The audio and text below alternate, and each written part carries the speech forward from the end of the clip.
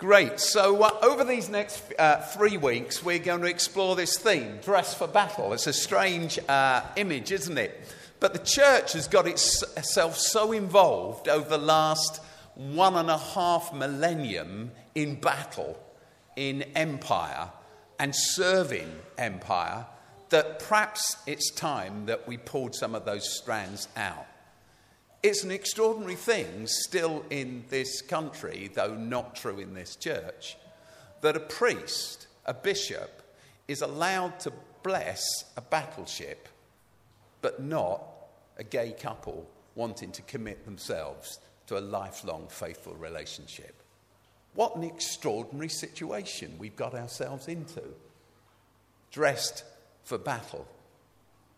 Even as we remember the cost of war, the devastating cost of war, the lives that we say were sacrificed, the lives that were given, they weren't given, they were taken.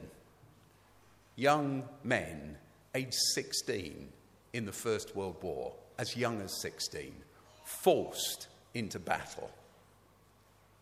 That's what war's about. But endless civilian lives as well, taken, snatched. And beyond that, endless other lives destroyed through the loss of a partner, a son, a daughter, the loss of their whole family. War is absolutely devastating. Its impact is ongoing for generation after generation after generation. Not just because it destroys families, not just because it takes away loved ones, either accidentally or on purpose, but because it gets into the narrative of a state. It gets into the narrative of a nation. It gets into the global narrative that in the end, violence is the answer. If violence was the answer, we wouldn't be where we are today. Never has violence worked. And of course, as I wrote on the front of the news sheet, but you didn't need me to tell you this, the First World War, which claimed the lives, it's estimated, of 70 million people, 20 million soldiers, 20 million civilians, and another 35 million people who died because of suicide, depression, despair, loss of life around them, poverty following on. But within 20 years, almost to the day actually, of the peace treaty being signed for the war, the Great War, the war that would end all wars, the world was at war again. Of course, today we celebrate Armistice Day. It took another year to sign the peace treaty that would end the First World War, which was called the Treaty of Versailles. That wasn't signed until 1919. But even the delegates to that event from Germany and from France and Britain, those were the people in the room, the Treaty of Versailles, signed in Versailles. Even our delegation, read all about it if you care, said this peace deal is no peace deal. It will lead again to war. And it did, of course, tragically. The Second World War, which took the whole thing to a new level. Abuse and rape, slaughter of innocent people, bombs dropped on cities, everyone obliterated, whoever they were. And the centuries since, just littered with war. Devastation that still goes on in Iraq and in Syria. And countless, endless families robbed of everything, every security and every hope. So it's strange, isn't it, that even when we choose to celebrate peace, we do so in a military way. And we take for granted that military is actually the answer.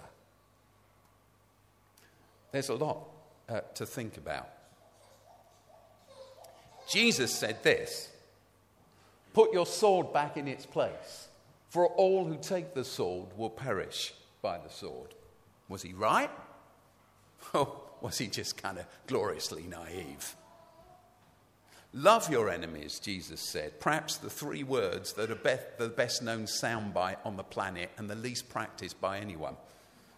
Love your enemies. Do good to those who hate you. Bless those who curse you. Pray for those who abuse you. Muhammad said this, part of the Quran. Whoever slays a person, it is as if he had slain mankind entirely. And whosoever gives life to one soul, it shall be as though he had given life to mankind altogether. And also in the Quran, compete with each other for doing good. Extraordinary then how these two religions have become such a cause of anguish and war in our world. It's a quote from Martin Luther King from the pages of the Bible as he studied the Bible. Love is the only thing that can turn an enemy into a friend. Love is the only thing that can turn an enemy into a friend. Well, Oasis runs a load of schools around the country, as you've already been told, if you didn't know already. And so many of our schools, along with hundreds and hundreds and hundreds of others, were involved in those Inspire events at the end of last week. And lots of ongoing peace projects are coming out of that, not just services and events in cathedrals and churches and mosques and things. We worked for 3 years to bring this about, but ongoingly out of it, peace projects, big peace projects, poem writing projects. One town that I know, there's an old roundabout that's overgrown, and the young people of the town city are turning into, this is in Bradford, they're turning it into a peace roundabout. And they, white young people and Asian people, Christian young people, and Muslim young people, have been given this, and they're going to keep this project going. Endless other projects for young and for old people in the city of Bradford, which is, like many cities, divided. Because of Inspire, over the last 2 years, the Christian leaders and the Muslim leaders have come together. I've been there. They've asked me to be part of their coming together. And out of their coming together, all sorts of projects grow up across that city. That's just one city that springs to mind because they were just texting me this morning. So all of these things have happened. But because we run schools, we know this. We've learnt this. It's knowledge inside Oasis, but you might work in a school in some other context. You know this. When I went to school, I was telling my kids, they seem to think that this is like impossible. I must have been hanging around with dinosaurs. But when I went to school in Croydon, they still used to give people public canings. Honestly, they did. You know, I avoided getting a public caning, at least. But some of my friends got them. So the whole assembly, this auditorium, as you know, acts as the assembly hall for our school. And it's as though the whole school was gathered and our head teacher would stand on the stage. There was a stage, and then the poor kid that was going to be caned would be brought onto the stage and whipped in front of everyone, and that was the assembly. And we thought that was education. No one stopped to ask the questions about what's going on in this kid's life. Why do they act the way they act? Perhaps they act aggressively, but will violence stop violence? Will violence help in any way? I was speaking to someone just a little bit earlier, you're probably here, who, yes, I know you are, somewhere, though I can't see you, who worked in Feltham. Where are you gone? There you are. Who worked as a chaplain in Feltham. And you know, I know, we all know, that, do you know, I know this from Chris Grayling, who was the government minister in charge of the Ministry for Justice. When he told me this, I had lunch with him. He told me it costs 5 times as much to send a young person to Feltham as it does to Eton. 5 times as much a year. but the rate of being re-involved in crime following a trip to Feltham, a stay in Feltham, is almost 90% within 18 months. And I pointed out to Chris Grayling it was only almost 90% because he made the cut-off point 18 months. If he stretched it out to 2 years, it would be 100%. Not only does it cost a fortune, but it doesn't work. Why doesn't any of this stuff work? I'm not talking about Feltham. I'm talking about a violent response to violence. It just does not work. A few years ago, I used to, probably in the last millennium, I say a few years ago, but back at the end, in the 90s, I worked for ITV Television for a bit. I worked for Oasis, of course, but in my spare time, I worked for ITV Television. They used to get me to present a Sunday morning political programme, and it so happened that running up to Christmas, it was a bit later in the year than this. It must have been the start of December, and it was just after the Twin Towers. It was in this millennium then, because it was just after the Twin Towers had been felled. And I sat there with the American ambassador, the new American ambassador at that time, and my job was to interview him. And the producer talks in your ear, that little kind of thing there. And you're trying to hold a sensible conversation with someone whilst somebody else is just rabbiting on at you about what you're not saying, what you should say, which camera you're shifting to, how many seconds there are to go to the next ad break, all of that. By the way, when you think people who are on the telly sitting on a couch are kind of paid a fortune for, which I never was actually, but they're paid a fortune, sadly, but they're paid a fortune for just having a chat, which anyone could do. You should try doing it for a couple of seconds. It's like fries your brain inside your head. Anyway, so there I am. I'm listening to all this stuff, and this the producer, the floor manager's talking at you as well about camera angles, but you're trying to hold a sensible conversation, and the producer's saying to me, ask him about peace. Ask him about peace. And the producer says to me, he goes to church. Ask him about peace. So I say to the American ambassador, now, Ambassador, we're coming up to Christmas, and of course I know that you're a Christian, a deeply committed Christian, and we know that Jesus is the Prince of Peace. What? Because the producer's saying, ask him a serious question. So I say, so what impact do you believe the fact that Jesus is the Prince of Peace should have on the foreign policy of America, a Christian country? There was a silence from the ambassador. The producer said into my ear, yes! But I just... So I repeated the question. America's a Christian country. Jesus is the Prince of Peace. What impact do you think that statement should have on the foreign policy of your great nation? There was a long silence. And then he said, none. Love your enemies is a personal, private thing. It doesn't impact nation states and their foreign policy. Some of you know a bit about theology, and you'll know that he got that line from Augustine of Hippo in the fifth. It was Augustine's line in the 5th century. That's aside from the point. When Jesus said, love your enemy, was that just naive stupidity, or can it work? In our schools, we've learnt this. Schools have learnt this around the country and slowly around the world. That some kids, they're aggressive. And they're aggressive because their backstory, because the story they live in, because the narrative they inhabit, because of the crap that happens in their life. I remember when Cornelia and I first opened a hostel, which was the first ever project that was part of Oasis. We still run it down in Croydon. And I remember, well, in that hostel, we create space, family, support for young women. And I remember, this is back in the late 80s, and I remember these young women, 17, 18, 19-year-olds, first arriving. And, of course, we kitted out the place, beautiful dining room and artwork on the walls.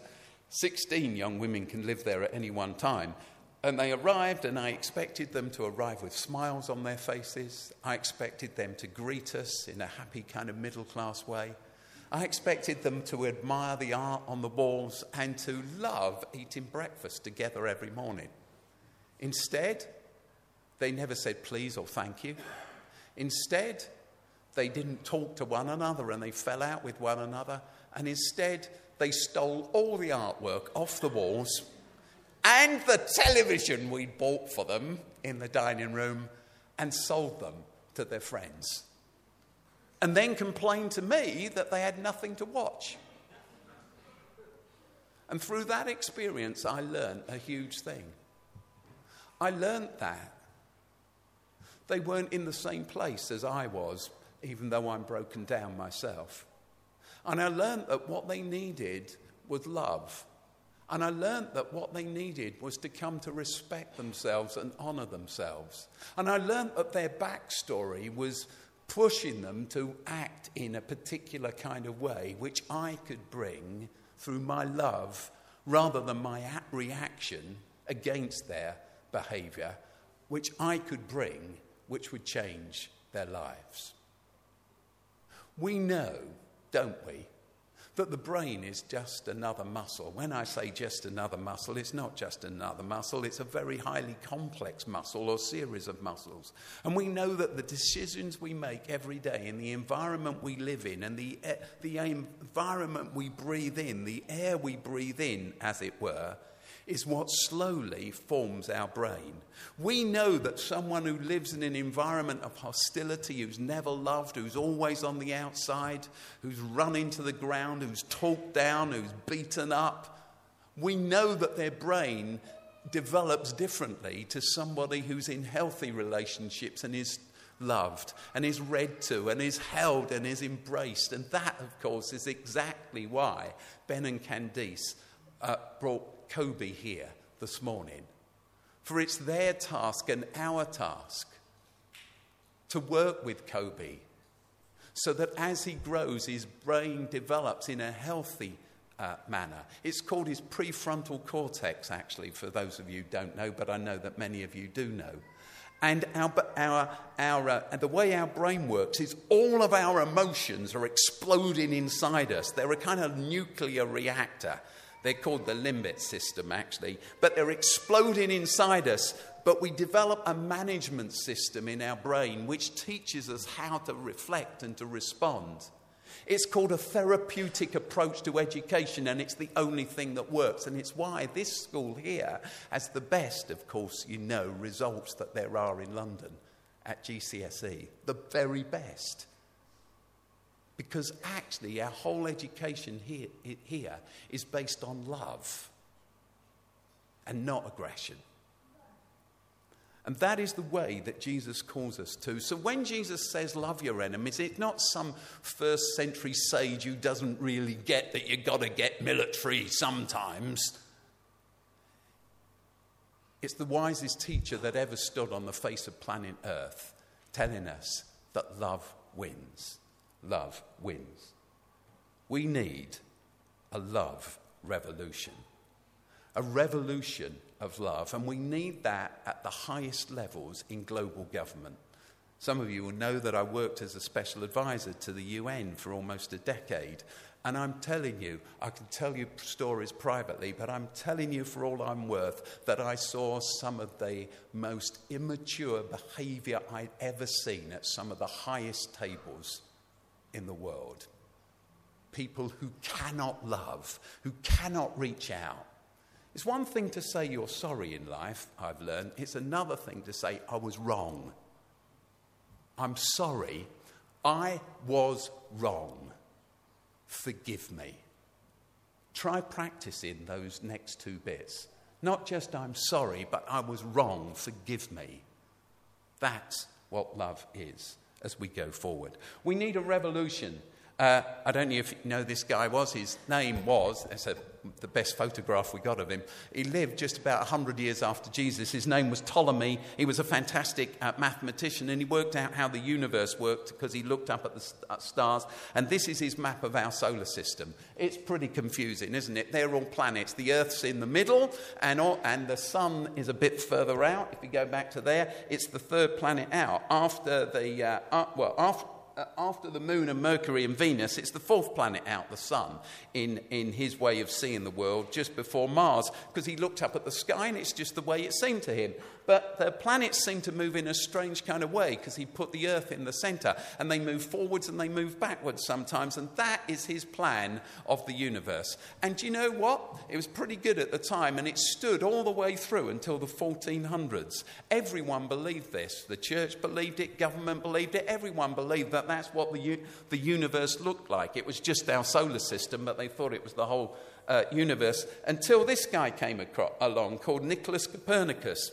And he lived in the 1400s. He was a contemporary, basically, with Martin Luther, who started the Reformation, and John Calvin and all that. And he looked up at the sky and he looked at this map back here and he thought, it's ridiculous. It's all so complicated. And it's mad. And he said, it's different, you know. The Earth isn't at the centre, the sun's at the centre. And if you put the sun at the centre of our solar system, not the Earth, everything sorts out. And you get rid of all that twirling and whirling, and it's just kind of simple like that. He didn't know all the planets we know of now, but that was his system. And do you know when he came up with that system, he was condemned by Martin Luther, condemned by John Calvin, condemned by the Roman Catholic Church, and his writings were burnt. As were the books of Galileo, who lived a whole generation after him. And he was house imprisoned as well by the church. They didn't get it. But we need a revolution. They were right, of course, and they were bringing about a revolution, and we need a revolution now, a revolution in love. I'm only going to talk for a couple of more minutes, but I'd like to show you this. The Lord is compassionate and gracious, slow to anger, abounding in love. And there's that. The word for anger is af. This is Hebrew, of course, because it's a Psalm 103, verse 8. The Lord is compassionate and gracious, slow to anger, af, abounding in love. Here is the Hebrew word af, as it is in Hebrew, and there is its transliteration for you there. Now, the word af, which in all Bibles everywhere is translated anger, slow to anger, strange thing about the word af, it doesn't mean anger at all. Do you know what it actually means? It means nose. It literally means nose. Trust me. It's in the Old Testament about 270 times. It means nose. But on 200 of the times it's used, 70 times it's used, it's translated as nose. 200 times it's used, it's translated as anger. The verse should say, if it's literal, the Lord is compassionate and gracious, slow to nose, abounding in steadfast love. Now, why do I tell you that random piece of information when I'm talking about peace? Here's why. Because we just prayed for peace. We just all stood up and prayed for peace. Why am I showing you this, though? Hebrew isn't a conceptual language. It only I'm picking on one word. It can only deal with concrete examples of anything. So why does it say slow to nose, and why do all the Bible translators translate it as slow to anger? Because when you're angry, your nostrils flare. When you're angry, your nostrils flare up. And in Hebrew, there is no abstract word for anger. There is only a word for nose. And it goes on. Hebrew thinkers could only think in concrete terms. They didn't do abstract. That's just one tiny example. I could bore you for hours with words that are concrete, but we've turned into concepts. So that's the point. We pray for peace. What does the word pray mean? Once you realise that Hebrews couldn't think of concepts. It's something you had to do. The Hebrew word that we translate pray means do, work at, give your life to. bury yourself in, live out. When we say we pray for peace, we don't mean bow our heads for a couple of minutes and say a nice amen on the end. By the way, amen is another Hebrew word, amen. And amen meant to nurse a child. It literally. So an amen was a nurse of a child, because a nurse of a child supported that child, carried that child. She was known as an amen, a midwife or a nurse of a child, supporting, carrying. And that became our word, amen. So when on the end we say, Lord, we pray for peace, amen. What it means is, Lord, we give our life for this. We live differently. We throw ourselves at other people with love and compassion. We will not hold a grudge. We will let go of it. We will say, not just I'm sorry, but I'm wrong. Forgive me. I'll do it differently. We will reach down out to our pockets and get out our resources and give them to other people. We will give up a belief that violence can in any way beget anything other than yet another round of violence. We will give up our belief that pushing our views on somebody and making them compliant for a while is the same thing as love. And we will say amen to that, which means I will nurse this, I will carry it, I will support it, I will live for it. It will change the way that I am every single day. I'd like to close by reading you some words that were written by Malala. You all know Malala, the youngest ever winner of the Nobel Peace Prize. In 2014, when she was 16, she won this prize, and she stood up on the stage there in Switzerland, and she talked about the fact that Martin Luther King had been there before, and Nelson Mandela, and Mother Teresa. I don't have time to read you a whole speech, but she simply says, all these were people who worked for peace, worked for it. That's what to pray means, to work for something. They all worked for peace. They did not believe in violence, not one of them, and we honour them with Nobel Peace Prizes, and then we still go another way, and we say it's all too complicated, you've got to build your fighters. Well, everybody says that, and it hasn't worked yet. This is Malala. Why is it that countries which we call strong are so powerful in creating ways to work war, but are so weak in bringing peace? Why is it that giving guns is so easy, but giving books is so hard? Why is it that making tanks is so easy, but building schools is so hard? We live in a modern age and we believe that nothing is impossible. We've reached the moon 45 years ago and maybe will soon land on Mars. Then, in this 21st century, we must be able to give every child quality education. Dear sisters and brothers, this was a group of world leaders. We must work, not wait. The Hebrew word for pray. Not just the politicians and world leaders, we all need to contribute. Me, you, we. It's our duty. Let us become the first generation to decide to be the last. Let us become the first generation that decides to be the last, that sees empty classrooms, empty seats because of violence, lost childhoods, and wasted potential. Let it be the last time that a girl or a boy spends their childhood in a factory or a prison. Let it be the last time that a girl is forced into an early marriage.